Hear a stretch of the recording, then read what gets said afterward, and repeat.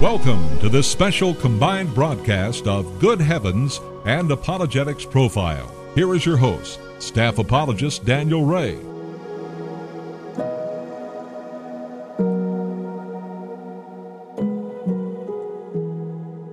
Psalm 19 tells us that the heavens are silently telling of the glory of God.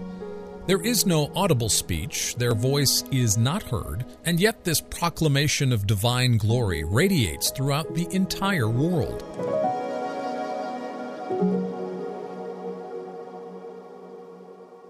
And in Matthew chapter 3 we find that the heavens are opened and the voice becomes audibly clear. The glory of God is found in the person and work of the Lord Jesus Christ. Quote, "This is my beloved Son, in whom I am well pleased." End quote. On part 2 of our discussion with Dr. Louis Markos of Houston Baptist University, we explore in greater detail how the myths of the ancient world point us to Christ. Did Jesus use pagan imagery and ritual to speak of himself to the curious Greeks? Why did Paul use poetry about Zeus to point to Christ? We live in a culture not so dissimilar from the ancient Athenians. We have erected our altars both to known and unknown gods. Next to the Bible, our culture's most acclaimed accomplishments in art, architecture, music, and literature emanate from Greek and Roman mythology.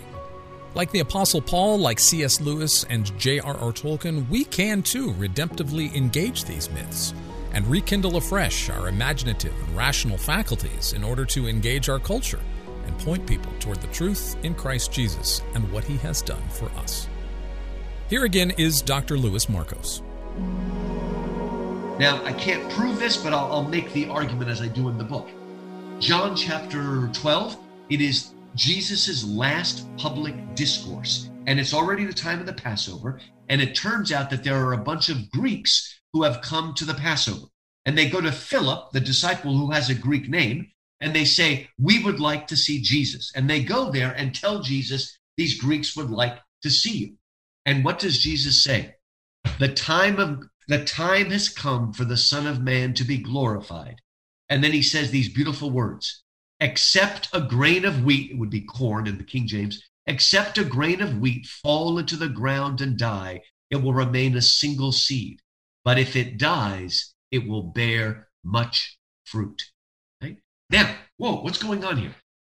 You go and search the whole Old Testament. You won't see a metaphor like that. The Old Testament has plenty of seasonal metaphor, but this idea of the seasonal cycle of life and death and rebirth and the seed that must die, this is really not a Hebrew metaphor that's used much. It's only used one other place in the Bible, and that's 1 Corinthians 15 when Paul speaks of the resurrection body. But of course, Paul is writing to the very Greek city of Corinth when he writes that. Now, here's the one thing I can't prove.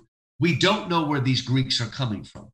But Daniel, they are obviously Greeks interested in Hebrew rituals. They've come to the Passover.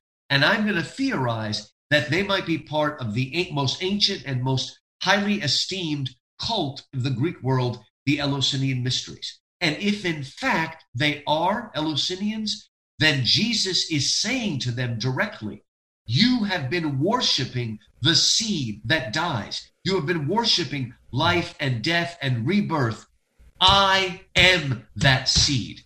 Now, therefore, what you have worshipped in ignorance, I will proclaim to you as known. That's what Paul says in Acts 17. Yeah. But I'm going to theorize that Jesus, because otherwise, why? It's a strange metaphor. He doesn't use it again. It seems to be told in direct response to these Greeks who want to see him. So again, to me, that's maybe Jesus saying, I am the corn king. Lewis doesn't use that argument.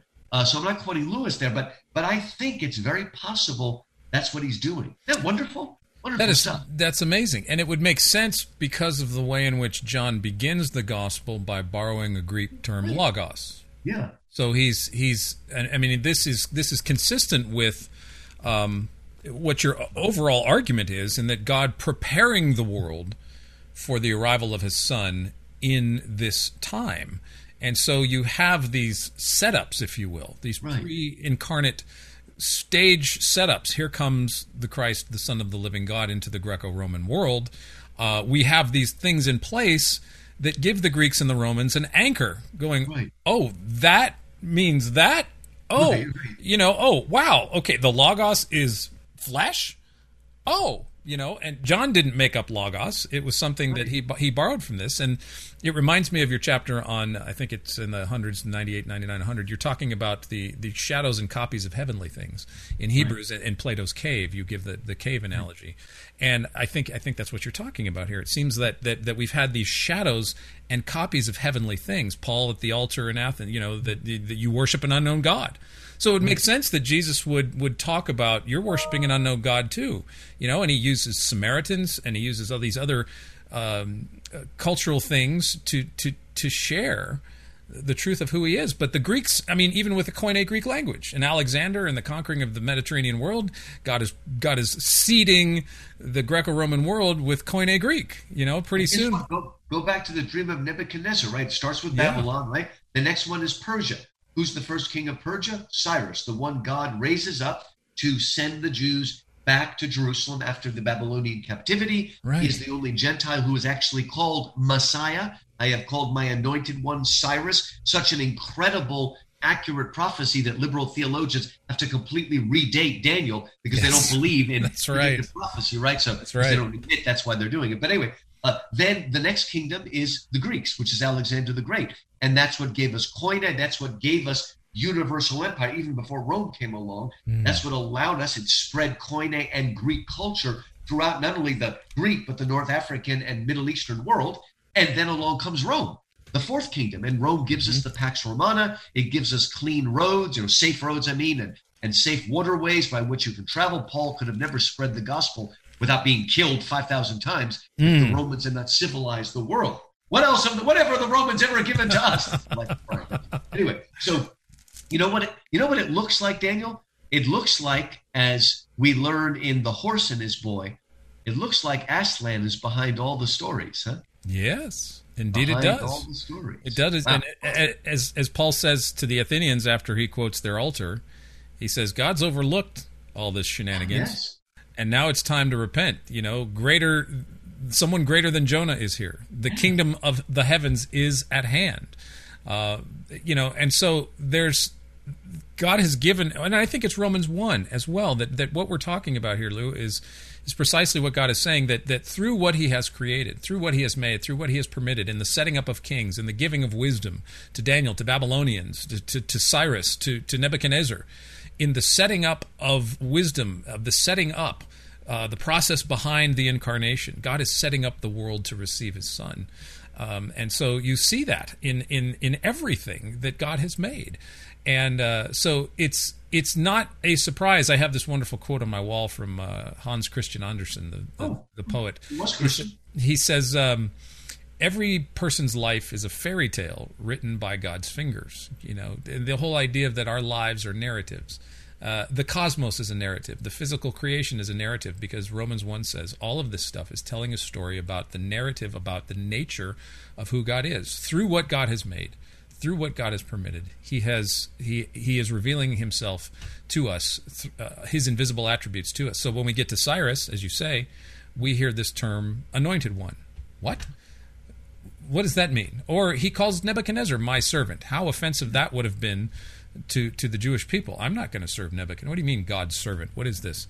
But he's setting up this idea of his son coming. And so two of the major, what I call them, two of the major titles of Caesar Augustus, who founded the Roman Empire, were Prince of Peace, because he brought the Pax Romana, that brought peace, the longest reign of peace the Western world has known.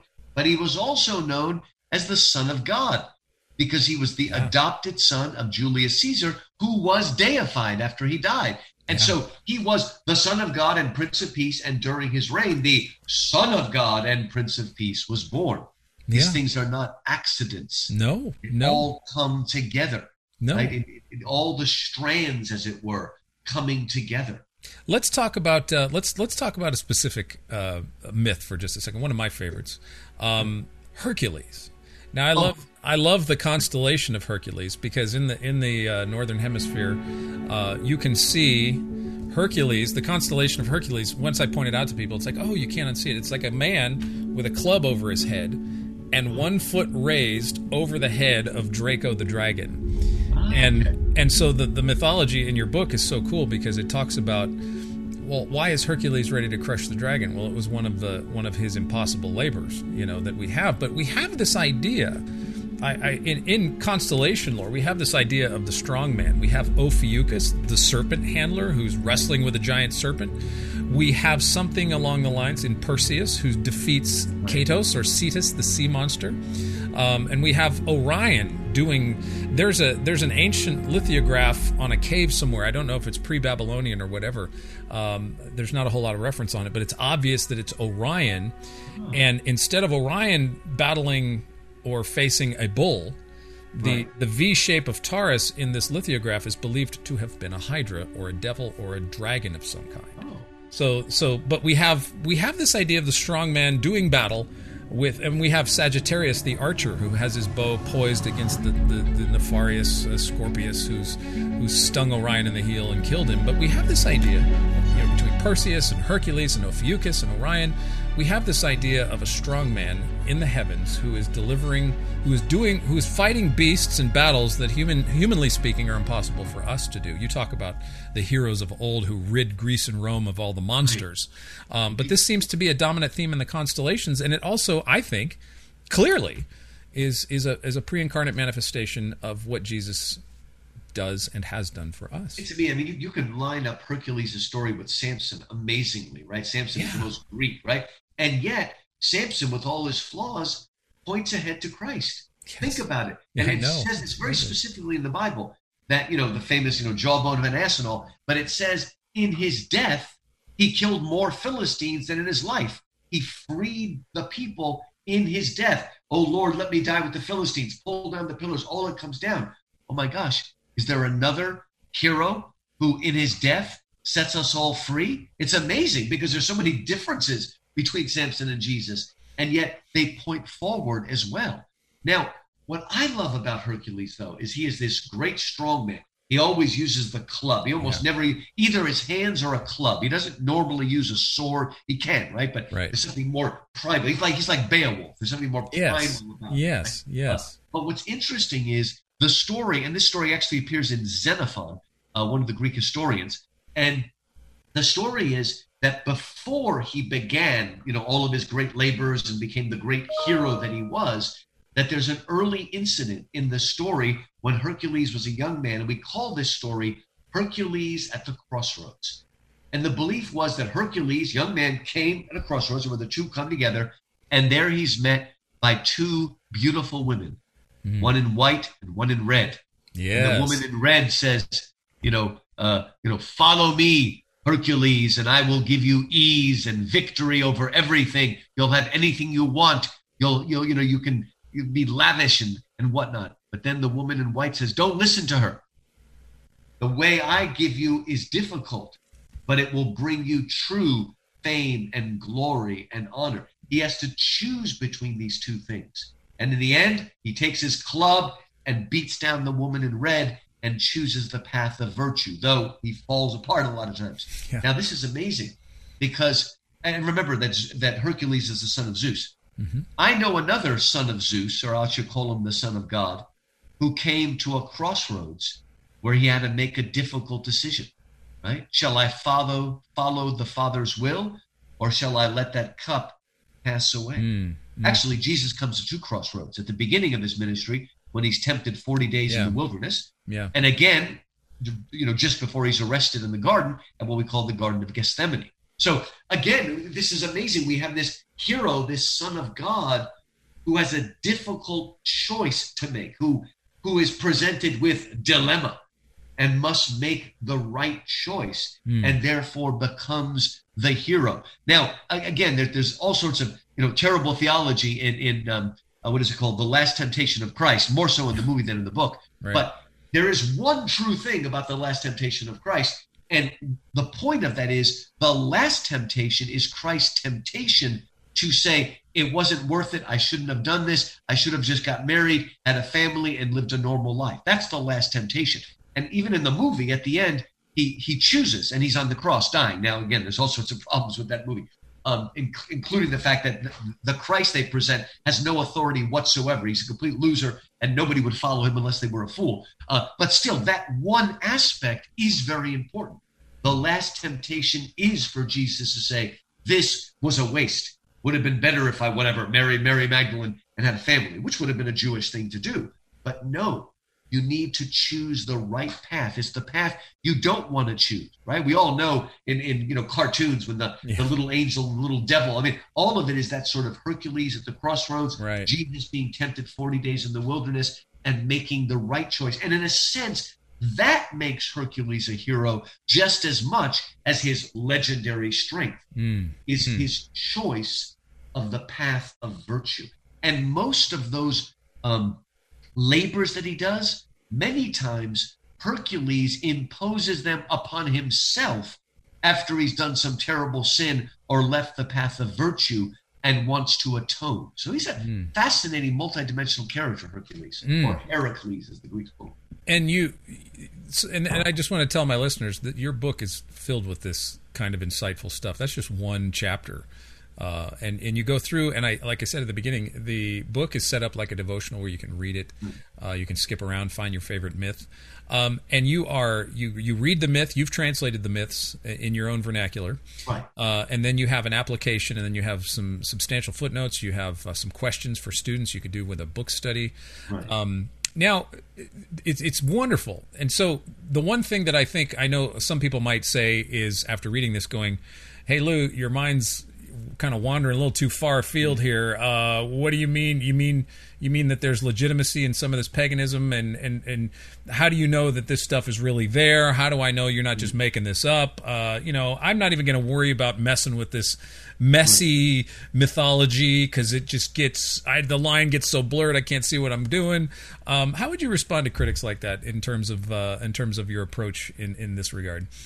Let's begin with something that anybody that grew up in Sunday school gets this wrong, right? What did they teach you in Sunday school? Why did Jesus teach in parables?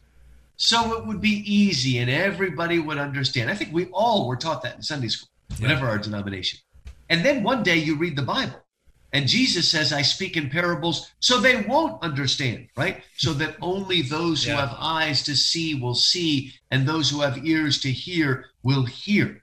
Right? We need to have that kind of discernment. Now, thankfully, when I go into the Greek mythology, I don't go blind. I not only, of course, have all of Christian theology, I have the Bible as my touchstone, as my measure, right? Yeah. As my yardstick. So we've got to say that. And also, it's very important here that what we are looking for and what we're not looking for.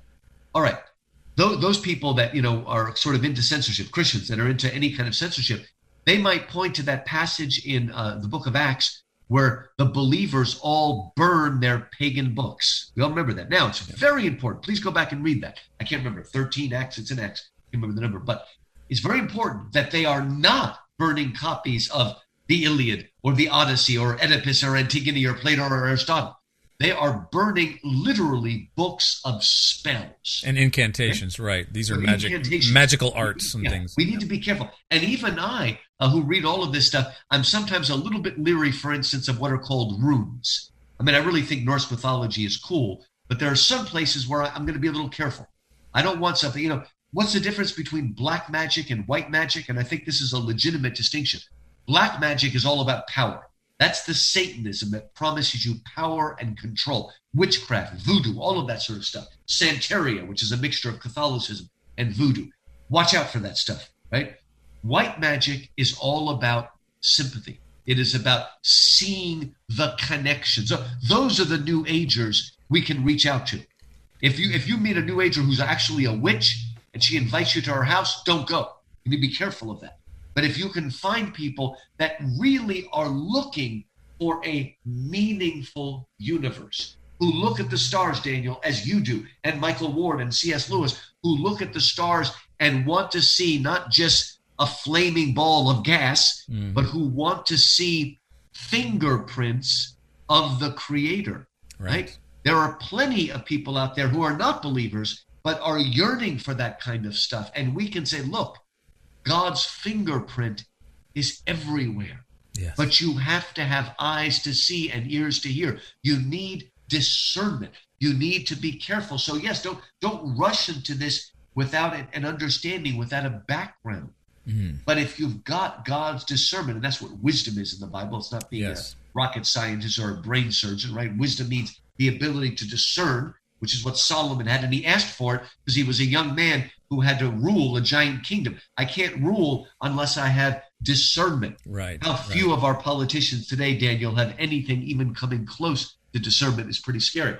But that's what you need. So yes, you go into it with a little bit of fear and trembling, but you go into it saying, hey, the God I worship is the God who created all the nations, who set their times and places so that they might reach after him and grope after him, though he is not far from any of us. For in him we live and move and have our being. Mm-hmm. As your own pagan poets have said, we are his offspring. Right. Back to Acts 17. And I say it because a lot of people don't realize Paul is quoting two different pagan poets. Yes. One pagan poet named Epimenides said, in him we live and move and have our being. The other one, Aratus, said, we are his offspring. In both cases, the he is Zeus. But Paul is saying, no, without realizing it, they're pointing to the greater reality that is behind Zeus. Right. And so, yes, we do need discernment. We don't be a fool, right? We be someone careful. And it's interesting too. I know you don't really address this in the book, but it did bring this thought to mind of C.S. Lewis's dialogue with Ransom. I think it's at the end of the end of Out of the Silent Planet, where Lewis is, as the narrator, he's C.S. He's himself, and he's dialoguing with Ransom through letters, fictionally, of course. But I think it's in the words of Ransom that Lewis writes that there is always a mythology that follows in the wake of science. And so in a kind of reverse way, Lou, your book helped me to see more clearly this fact of what Lewis is saying, that as we denigrate the ancient mythologies, we kind of suffer from what Lewis had said is chronological snobbery. We are advanced technologically, we know more, we're better off because we live in the 21st century. We have cell phones and we can go to the moon. This idea, and this was something that Lewis was addressing in the mid-20th century, of course, this idea that the current civilization, the current culture is the wisest, the most informed, the most advanced. This is chronological snobbery. But this, I think, is the fact that exactly what Ransom is saying here, that we live in a time of science says. We are struggling with science says. We are being told to follow the science. We are told to accept the science. I have many dialogues in social media with people who are yelling at me to accept the science, even when I just ask a couple of questions like, how do you know that's a hominid skull from 200,000 years ago? How do you know what happened 200,000 years ago? How do you know that? And so the mythology, I think, today is this science says, this rationality says.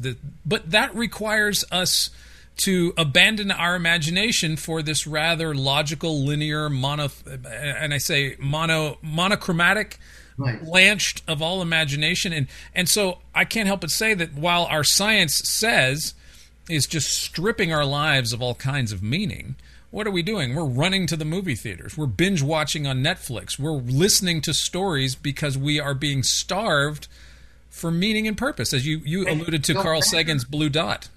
No matter how crazy liberal the Hollywood people are, when you watch Endgame, the end of the Avengers series, what happens? It ends with the most narcissistic of them all, Iron Man, sacrificing himself. It ends with the gospel. They keep wanting to. They keep giving us all their crazy, I wouldn't get into politically correct stuff, but in the end, they can't break out of the real sacred narrative. They can't break out of true heroism because it's written in our DNA. Let's go back to where we began. You talked about that newspaper, the radio guy. Many years ago, my parents live in Florida. I was in Florida, and there was this radio evangelist, good, godly man, he's since passed away, who was telling people, don't read C.S. Lewis. And since I was in town, they said, can you talk to him? And we sat down, and as I expected, he had never read any C.S. Lewis. He had read something online about Lewis being a heretic. Oh, okay. None of that, we're used to that. What blew my mind is when I said to him, well, sir, what have you read by C.S. Lewis? Have you read the Chronicles of Narnia? And his answer was, ever since I became a believer 40 years ago, I've not read a single work of fiction. He didn't even read the Left Behind series, which is probably a good thing, Daniel. He didn't read any. And here's the, now I didn't say this because I was a young man. I wasn't going to be a whippersnapper. But if you ask that man, why don't you read fiction? He would say, because I'm a Christian. But I would argue, and this was a light bulb for me, the real reason he doesn't read fiction, the reason he doesn't know himself, is that he's a modernist and doesn't realize it. Okay, I have a lot of thankfulness for the fundamentalists 100 years ago that were fighting Darwin, but they made a categorical error. They accepted the phony belief that something is not true unless it's scientifically, logically, positivistic truth. And once we did that, we lose the argument. You cannot judge the Bible by a modern verification system that is only a couple hundred years old, right? If you say there's no contradictions in the Bible, I'm going to say, how do you mean that? If you mean it in a traditional understanding, of course, but if you mean it, as so many do, in a modern, logical, positivistic sense, then you're wrong, okay? In the modern sense of the word, which I reject their worldview, but the modern view says contradiction means anything even logically different. If we accept that, we're going to lose, right? In a couple of the Gospels, it says both of the thieves on the cross were making fun of Jesus. Only in Luke does it say one of them said, "Remember me, Lord, when you come into your kingdom." Now, we have no problem because we understand that this is an ancient book, and we have 4 different Gospels that are giving 4 different eyewitness accounts from different perspectives, right? We understand that now. We understand that if you showed the gospel narratives of the resurrection to an impartial judge, that judge would probably rule on it being authentic. Why? When you're a judge, you listen to the eyewitness accounts. Now, if the eyewitness accounts are completely various, you're going to say there's a problem here. But if all the eyewitness accounts are exactly the same, which we evangelicals often think we want, then he would say this is collusion and throw it out. Yeah. What we get in the Gospels is what a good judge expects, right? That they are different accounts that complement each other, but are not exactly the same. Yeah. That's what we get because look, if God wanted to write the scientific textbook that a lot of evangelicals want, there would only be one gospel. There wouldn't be 4. And we certainly wouldn't have that ridiculous 1st and 2nd Chronicles. What's that all about? I just already read that in 1st and 2nd Kings, 1st and 2nd Judge. I mean, this is just kind of crazy, right? You wouldn't have that much poetry, that's for sure. Right. You wouldn't have Jesus speaking most of his teachings in poetry, what they call parallelism in Hebrew poetry. I mean, so we need to break away from this. We made a categorical error when we accepted to fight on their grounds. That's right. We've allowed our skeptic friends and the inherent attractiveness, I think, of the utilitarian, logical positivist. It's only true if I can see it with my own 2 eyes, or if I can weigh it in a scale, or see it through a telescope, or do something tactile with it. Of course, logical positivism was that movement in the Vienna School back in the day, in the 1920s, that Lewis was fighting against. C.S. Lewis was fighting against this this absolutist kind of knowledge, but it has within it an inherent flaw in that you can't actually scientifically prove that all logical statements must be scientifically proven, because that statement can't be scientifically proven, and I guess a few people figured that out pretty quickly, and it collapsed. But it's so sad today, Lou, because we are living in and among a culture of what I call zombie logical positivism.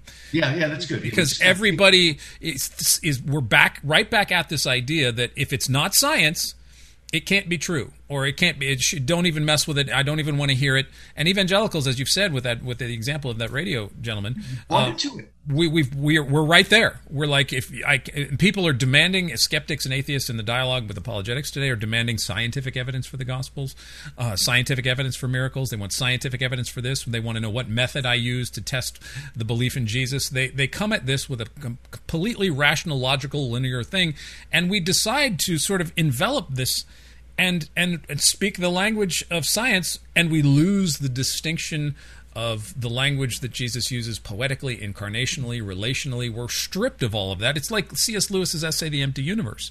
We start tearing away the accretions, right? And pretty much we're just down to atoms in the void, Democritus. Right. We've torn away all the accretions, all the myths, all the stories, and now there's nothing. The universe is empty. And that's where we are. We live in an empty universe. There's one word that describes the 21st century. It's reductive. We've been reduced. And we see it right now, reducing us to our race or class or gender. So it's all reductive. It's not humanistic at all. In fact, it's the modern humanist is an anti-humanist. They don't believe in human things. It's what they call identity politics. Marxists. We're part of a group and that's it.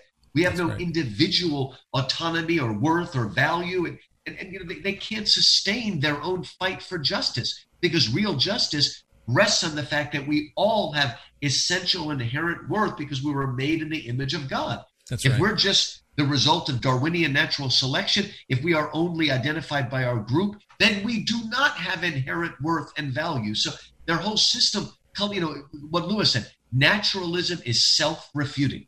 If naturalism, the belief that all there is nature, if it's true, then you can't come up with a scientific system called naturalism, because you can't rely on your reason and your observation in a world where there is no truth. That's right. So it flattens itself out. It destroys it. That guy you mentioned, his name is A.J. Ayer. A-Y-E-R. That's right. Yeah, he was the king of logical positivism. And somebody finally said to him, you can't, just what you said, you're caught in circular life. And it worked. He just kind of shut up and it was done. But you're right. Now it's almost more dangerous because we've bought into it, even though they've gone away from it. That's right. It's an ignorance of the past, and I think one thing, if I can say, in a sentence, what I think your book is needful, is that it's kind of ironic and paradoxical, but I think this is how Jesus works. That we need myth and story, and I mean myth in a meaningful narratives, not necessarily false, but meaningful narratives. I mean, Iron Man might be false in one sense, but in another sense, it's absolutely true. That this is absolutely in our DNA to be sacrificial, heroic, and good, and justice, and all this stuff. But it's interesting because your book, The Ancient Myths, I think, are absolutely what we need in addressing the modern falsehoods. I won't even give the modern ideological problems that we're dealing with the category of myth. I would call them falsehoods before I'd even call them myth, because I'm not even sure that in Marxism or Darwinism or all the other isms that we're struggling with, critical race theory or whatever, that they propose. There's nothing in these narratives that propose heroism or justice. It's true, yeah. It's reductionistic down to I'm this, so let's do this, or I'm this, let's do this. It's very reductionistic based on one premise. Marxism, it's class, and critical race, it's race. In science, it's biology. And, so we're reduced to our biology, we're reduced to our phenotype, we're reduced to our socioeconomic status. They're all elementary, but there's no savior in it. There's no hero in it. It's basically either science or the government telling you in a very reductionistic sense what we're going to do, but there's no hero. There's no striving. There's no longing. There's nothing that makes us human is really addressed. It's eviscerated. It's a myth without any possibility of redemption. So that's CRT, good. The critical race. If you're a black person, there's no redemption because there's no sin to be redeemed for. But if you're a white person, you can go on and talk about white fragility and make a fool out of yourself, but there's still no ultimate redemption. You're still a useless idiot, and there's no redemption for you. No reconciliation with you. Yeah, no reconciliation. Yeah. It's just going to go on again. And the proof of that is that the original Marxist identity politics was all about class, right? And the modern CRT people couldn't care about the poor working class. The old idea of the working person, and they've moved it to either the race or the transgender or whatever, but they've sort of abandoned that, and they don't care about the working men, the blue collar workers in the same anymore. It's very strange. It's very selective, and it's not. They attempt to apply it universally, but it scorns our identity as being created in the image of God, and so the redemption has to come from. We're back again to this need of a savior. I mean, if anything, of Marxism, of positivism, of critical race theory, of scientific reductionism, we are in need of a savior desperately. Our culture is in desperate need of a savior, and we are back to I think a wonderful time, a golden age of apologetics, as I've heard a lot of people say, but not just apologetics, but this opportunity that we have as Christians in this culture, while we still have time, to show people, to give people the true narrative, what is true. And you have to tell a better story. Right. And one of the things I wish we had more time to get into, but was how you spoke to all of the iconic cultural milestones that we have in the West from Greek mythology, from painting and music and poetry. Oh, yeah. It is so rich with the myths that you cover in this book. If you look at most of the, before maybe Impressionism, let's say before the 19th century, which I like, but until that point, most of the great art and music, especially those two, and much of the literature is either coming out of the Bible or mythology. Okay, those are the two major sources of art and music and just the arts in general until pretty recently, really, into the 19th century. Up until what they called the neoclassical school. Then after that, they start changing. They turn inward, and yet it still haunts people. Somebody like, Picasso is haunted by the image of the Minotaur, let's say. Right? So there are many, and Dali, there are many that still, not as much as it used to be, but are still, and some are just looking for a whole new mythology. Yeah. So we turn to the superheroes and things like that, just science fiction and fantasy in general. Well, even but we understand that we are. Wait, what is it that Michael Ward helped to remind us of, that science, that reason is the organ of knowledge, right? But imagination is the organ of meaning, right? To understand the meaning of something, the deeper meaning, we need imagination. So the reason can show us the one-to-one logic in an allegory, but to understand the deeper meaning and why we keep reading it, we need to appeal to imagination. That's the organ of meaning, C.S. Lewis says. And I think the myths help us. The myths that you cover in the book help us to better understand and integrate an appreciation for nature as well, for the universe, for creation, and for how God has acted in creation, in not just creating it, but coming down to us. These other Greek and Roman gods, the ambiguity of when they show up and when this happens and who they talk to, is now solidified in the person and the work of Christ Jesus, who came to a specific place, a specific time, as the fulfillment of, as you say, the Corn King, as Lewis talked about. And it's you can sort of sum phenomenal. It up. Most people know the story of Pandora's box, right? She opens up the box, and out come all the terrors, the evils, death, war, plague, pestilence. All of that comes out. She closes it, and then there's that little voice, "Let me out," and it's hope that's at the bottom. They're understanding this, right? But that hope, it's still, what's the word I want? It doesn't have much power, right? There's this sort of hope. It's trapped at the bottom of the box. It's there. There's some hope, but it doesn't really have much power. But then what do we have? The real Pandora, Eve, who eats of the fruit of the knowledge of good and evil, a fatal kind of curiosity, right?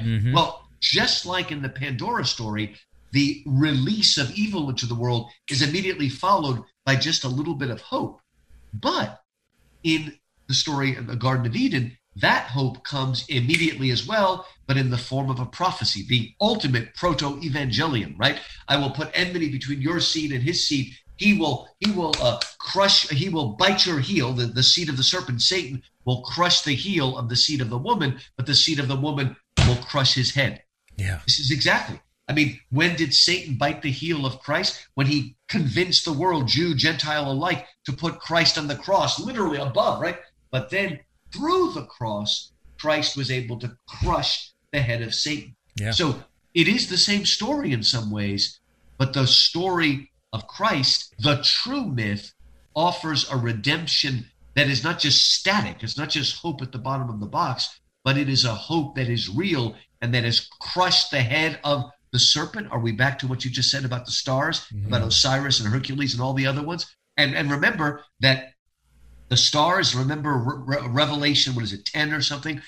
When we find out what's happening in the heavenlies, when Christ is being born, when the serpent waiting to devour the child, remember that's Herod, Herod the Great. So even in the stars is written the ultimate struggle between the Savior and the beast, the worm, the dragon, all of them are the same, that gets its head crushed. Yeah, it got me to thinking about how these stories got up there, and I thought about it that God writes this narrative in us, and we tell our best stories. Of course, when in an oral culture, your heavens are your repository, because people have said, "Well, Ray, come on, you're doing gospel in the stars business. We don't know what God meant by all these constellations." But I say, well, here's the deal. We are telling our stories the way we understand them, and we're projecting our stories onto the constellation as mnemonic devices. Now, yes. This isn't to say that I know what God intended these star patterns to mean. They declare the glory of God. We know that. Mm-hmm. But the repository that we're left with, the mythologies of the Greco-Roman era and even the Babylonian mythologies, some of these go back all the way to that.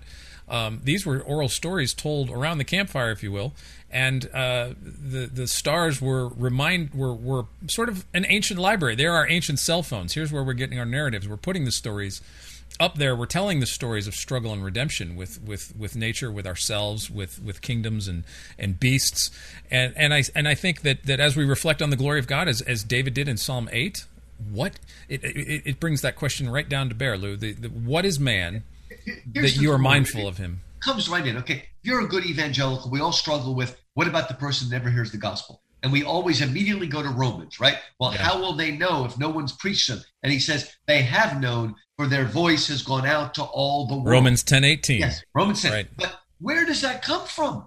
Look back. It's the great Psalm 19. Psalm 19. His favorite psalm. The heavens are telling the glory of the Lord. The skies are proclaiming his handiwork. Day after day they pour forth speech. Night after night they are not silent. Their voice has gone out to all the world. It's a reference to what we call general revelation. It is the stars speaking forth the glory of God. So It's amazing. A lot of people don't make that connection of where that Romans passage is quoting. Amazing. That's right. Paul says, have they not heard? Yes, they have. Let me tell you how they have been heard. And then, as you say, Psalm 19, that's fantastic.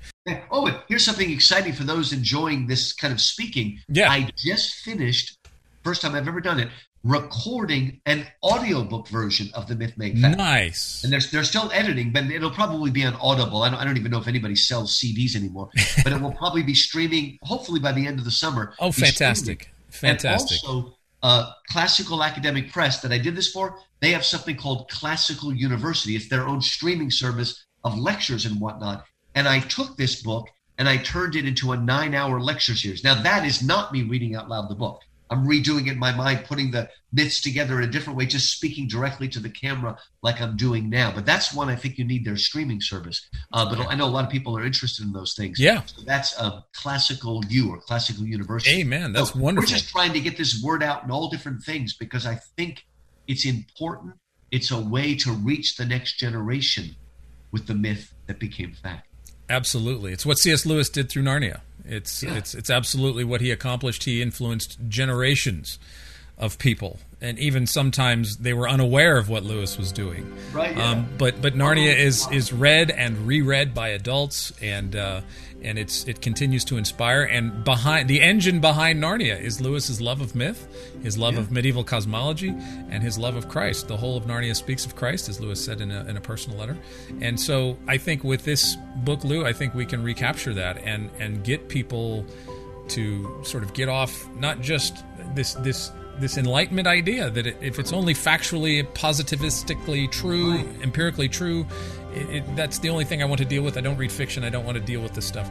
This is absolutely necessary. We need to get back to the language of parable and metaphor and story and tell stories, good stories, that are redemptive and that point people towards the Word of God in Christ Jesus. So thank you so much, Lou, for your time. Thanks so much. Thanks for having me on. And like I said, let's keep telling the better story. Amen.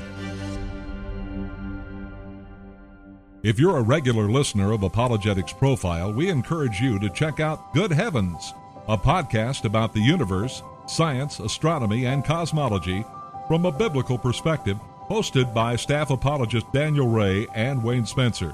If you're a longtime listener of Good Heavens, we hope you'll check out Apologetics Profile, a weekly podcast that covers a variety of apologetics topics, as well as Mormonism, Islam, Jehovah's Witnesses, and many other non-Christian ideas and worldviews, all from a biblical perspective. Thank you for taking the time to join in the conversation today. For Watchman Fellowship, I'm Dave Mitchell.